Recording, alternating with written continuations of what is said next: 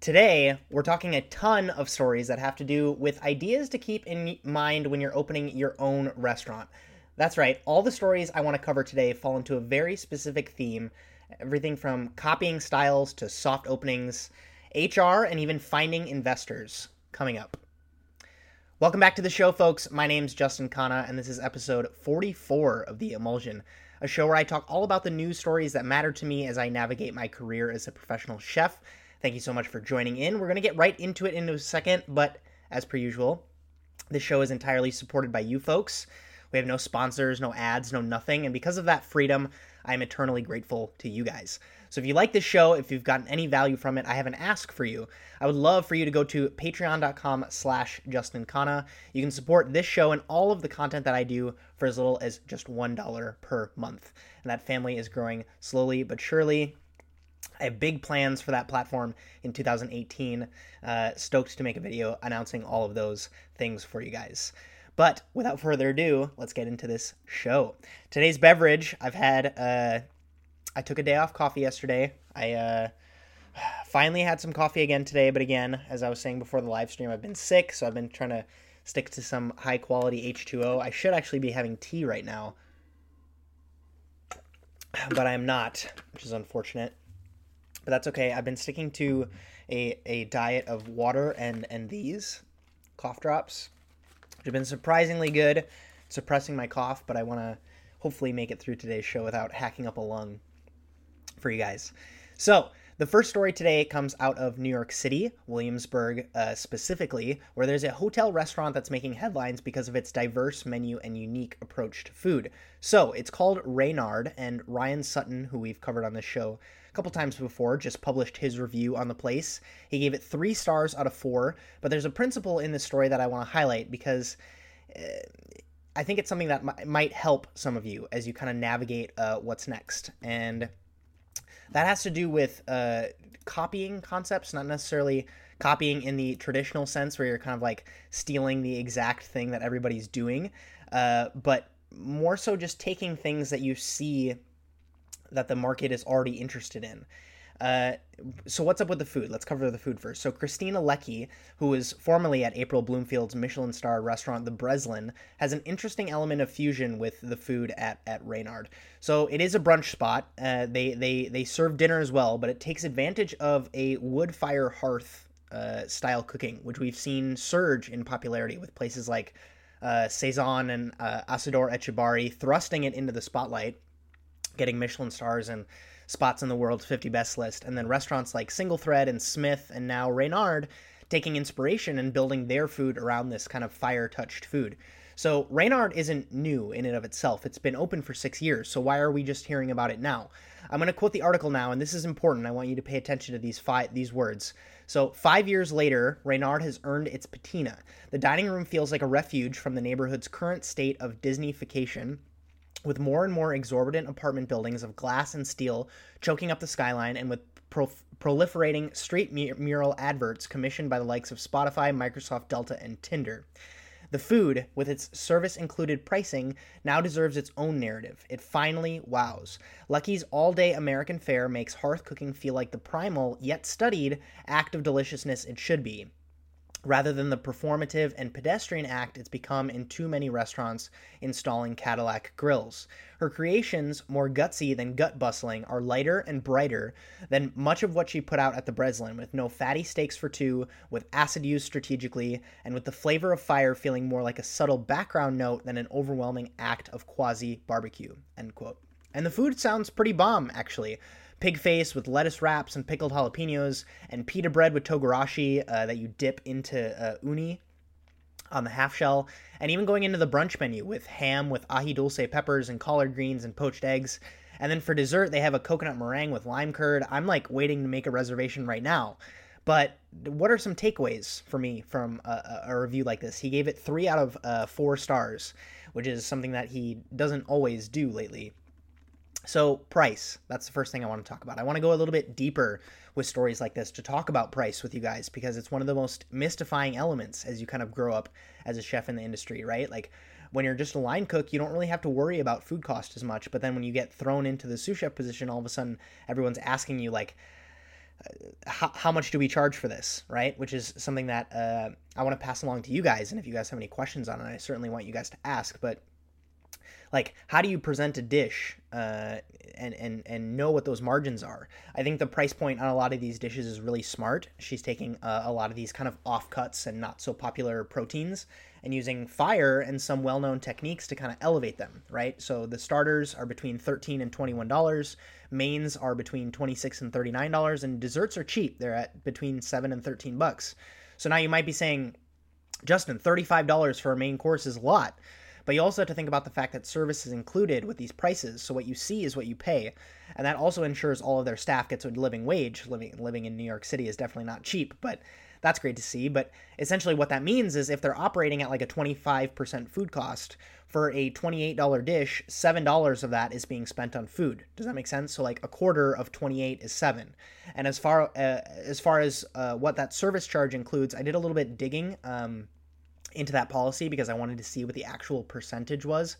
I know here in Seattle, at the places that will normally typically include service, it's normally around 20%, but they're actually a part of this super interesting project called the Gratuity Free Movement, where you can look for a logo on their menu, and if that menu has that logo, that business is part of the community, and there's no need or expectation to tip. So there's a little nugget of knowledge for you folks there. I had never seen that before. But takeaway number 2, creating something new isn't always necessary, right? When I talk about things like other restaurants having the hearth style cooking before Reynard, it could be seen as a bad thing, right? Like, however, I don't necessarily believe that. There's incredible value to being the second adopter, right? To improve on something that the market is already telling you that they like.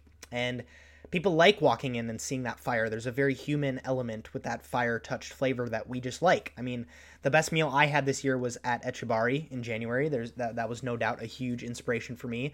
But who says it has to be the pricey tasting menu spots that can take advantage of that kind of cooking?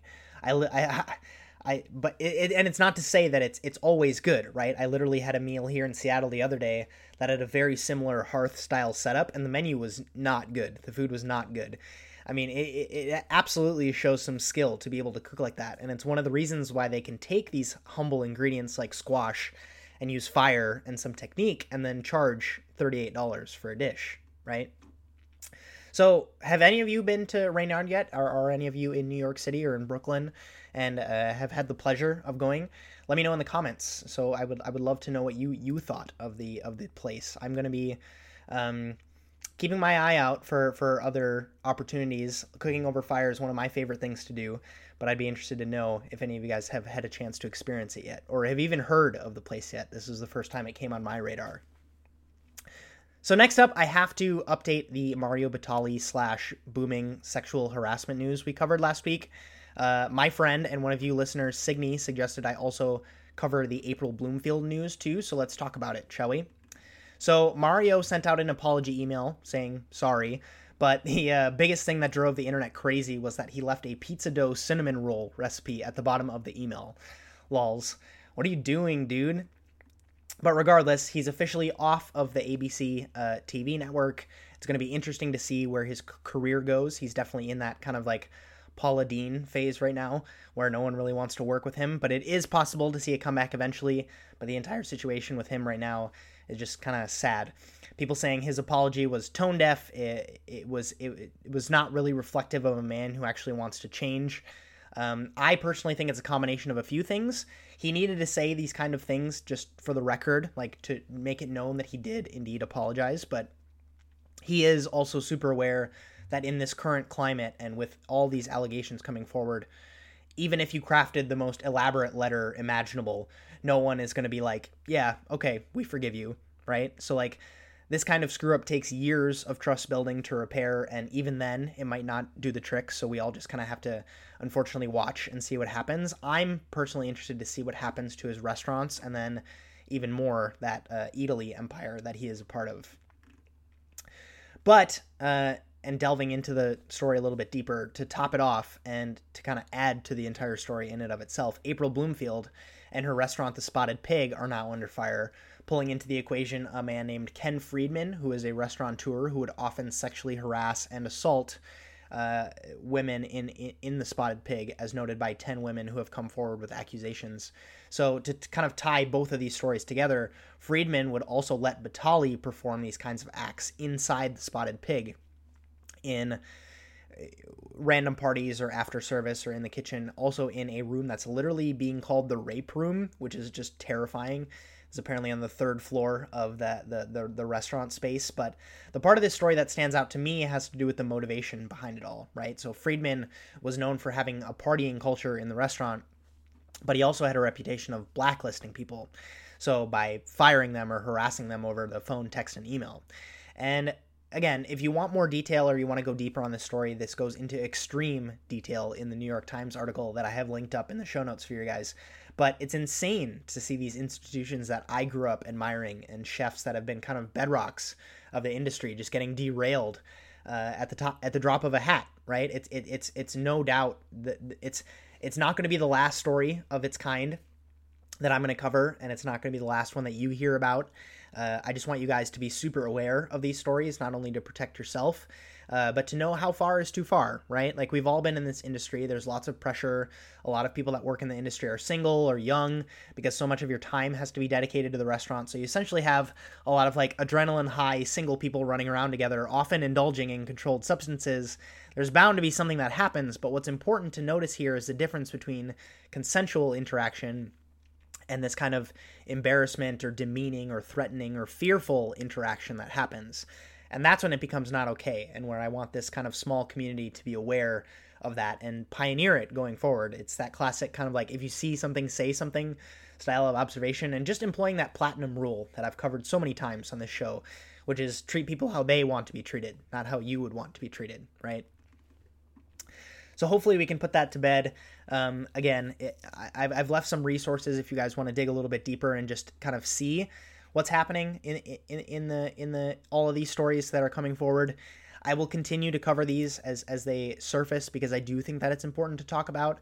I don't necessarily feel like it is, for a lot of you, maybe feeling like I'm beating a dead horse with a lot of these stories, but it's, again, something that I don't want to stop talking about because it is so serious and it is kind of this revolution that we're going through.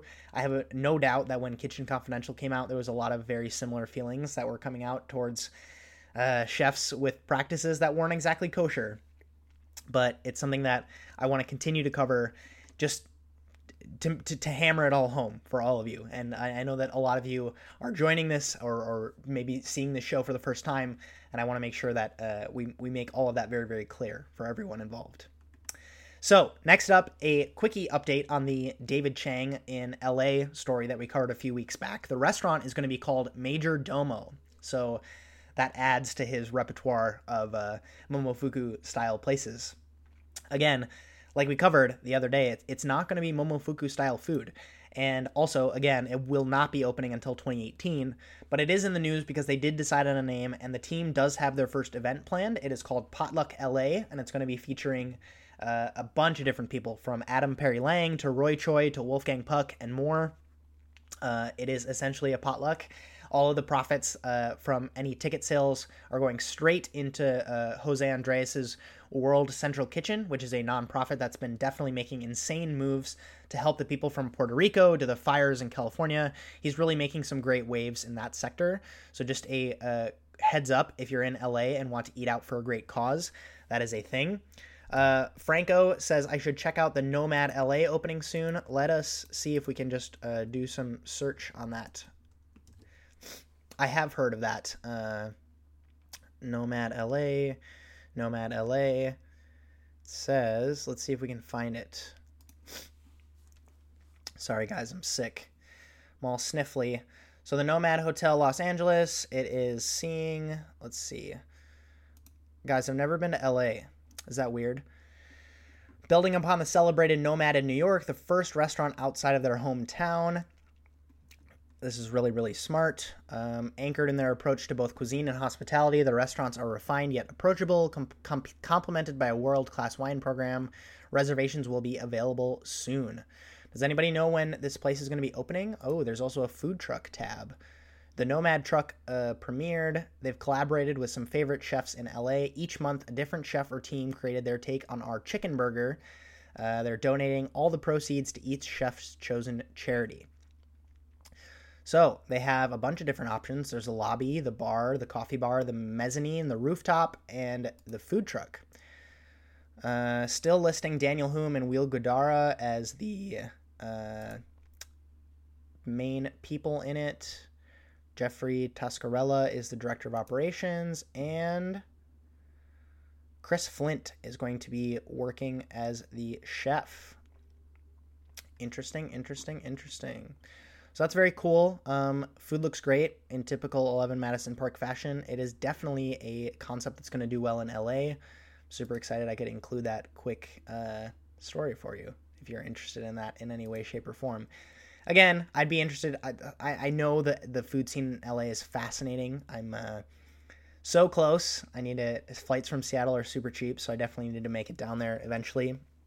I need a compelling excuse to go down there instead of just eating a bunch of food. So I need to plan a pop-up down there is what I actually need to do. So next up is a story from a concept that I'm kind of pissed off I didn't come up with myself. Danny Meyer has a new concept in New York City called Vini e Fritti, and it is exactly what it sounds like. It's wine and fried stuff. So the critic, again, Ryan Sutton here, saying the place, quote, might be the most enjoyable concept Meyer has come to open in 2017. It doesn't have the this might soon be a chain kind of feel, and his counter service pizzeria in the East Village kind of conveys that. With Vini e Fritti, the food comes out about as fast as that. It is not nearly as pricey as his rebooted Union Square Cafe, although some of the preparations feel just as ambitious. And it's not fast casual. There are waiters and bartenders, even though it doesn't evoke a proper restaurant as much as it does a tapas spot in Madrid, with no one upselling you to a full meal, end quote.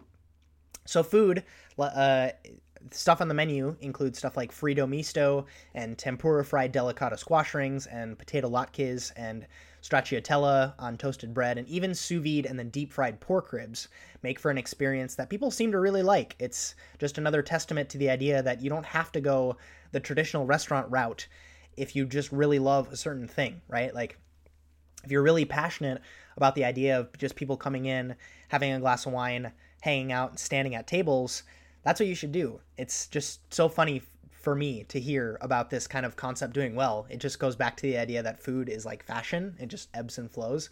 I mean, I personally think that 36 months ago, if you told any of us that you wanted to open a fried food spot that served food like tapas, everyone would kind of roll their eyes at you. But this is doing really well.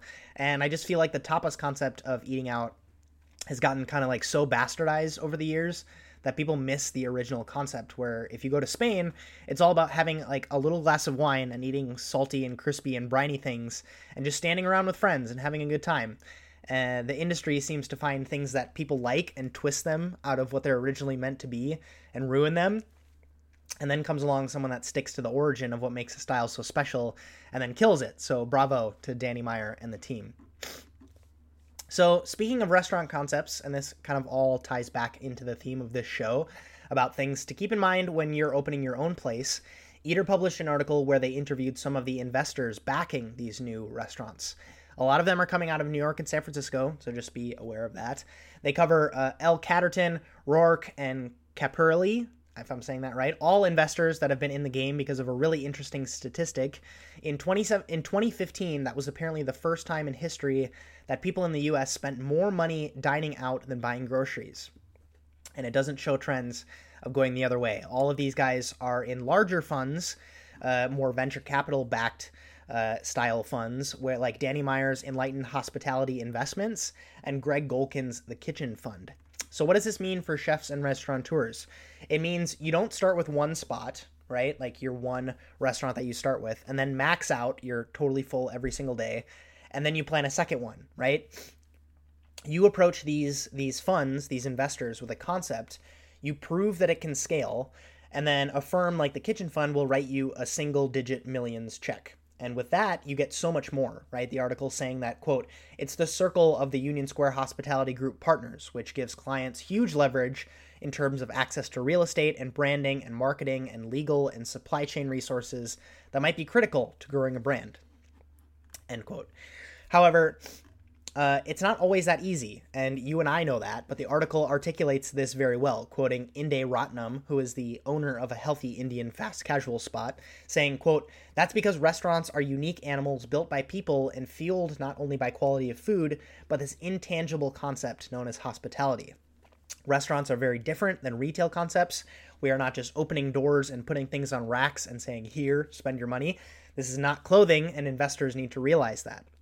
It says, "What Ratnam fears is a race to scale without the infrastructure to support operations and hospitality." He says, quote, "With so much more money pouring into this space, you may see a lot of failures. It is important to take the hospitality and food service elements seriously. The customer experience is intricately, why can't I say that word? Tied to your success. You need evangelizers. You need a tribe waiting online for your food every day, and you can't reverse engineer that," end quote. So overall, and again, another concept I want all of you to think about is not just the Reynards or the Sanchez's of the world, right? But maybe thinking about reaching more people or scaling. Is that more your path? And that's my ultimate question of the day for you folks. Do you guys want a single restaurant? Do you guys want an empire? Do you guys want a franchise? Or maybe something completely different? Share your dreams. Let me know. I want to know where your head's at right now. And don't worry if it changes. I'll go first. I wanted a 3-star in Chicago once upon a time, and now I'm not even thinking about a restaurant. And it's because of all this education and real world experience that I came to these conclusions. But again, comment at me. I promise I read every single one of your guys' comments. So I'm interested to see what you guys have to say. So last up, and you guys know I have to talk about it. It is our non-industry story, and it has to be The Last Jedi, the new Star Wars I've been waiting for forever. And despite the kind of negative criticisms that it's been getting from the super fans, I personally loved it. It was definitely more of a standalone movie than a continuation of The Force Awakens, which is one thing that people are kind of pissed off about. But The Force Awakens was literally a direct parallel plot to A New Hope, so they had to deviate to something new. Otherwise, they would have just ended up making another episode 5. So, did you guys see the new Star Wars? I won't spoil it for you, but if you are a Luke Skywalker fan, I would 100% recommend it. I saw it on opening night. I will be traveling back to Wisconsin this week, and I always go out to the movies on Christmas Day, so I will be seeing it again because I'm just that big of a fan.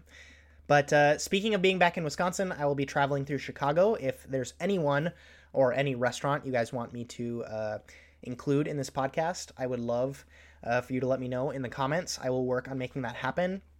If there's anybody that you guys want advice from, or someone you know, or a restaurant you want to hear more about, I want to work for you guys while I'm on holiday. So leave those requests in the comments. I've already got an interview scheduled for Thursday, so stay tuned for that. Just to hype that up a little bit for everyone that's watched this far into the live stream. So with that, this has been episode 44 of The Emulsion. Thank you so much for listening. Quick little reminder before you take off, if you want to support this or any of the other content I do for as little as $1 per month, oh, sorry. Anthony, you screwed me up. That is less than... What is it less than? It's less than this chapstick, actually. This chapstick was super, super expensive. But I would love for you to check out my page on Patreon. There you can support all of the content that I do for as little as $1 per month. I'm going to build out that platform an insane amount in 2018. I'm super pumped for that. If you can't swing that right now, go ahead and head over to justinkana.com and sign up for my newsletter. That's also something I'm building out to be amazing in 2018 for you guys. If you guys have stories that you see in your newsfeed or when you're scrolling through Twitter, or a photo you see on Instagram that you want me to cover, I'm happy to do that. Shoot it to me on Twitter and hashtag The Emulsion so I can find those stories. Subscribe here on YouTube if you aren't already. Definitely leave a thumbs up on this video, or consider leaving a review on iTunes if you listen there. Regardless of where you are, I definitely appreciate your ears. So thank you so much. My name's Justin Kana. Have a good one.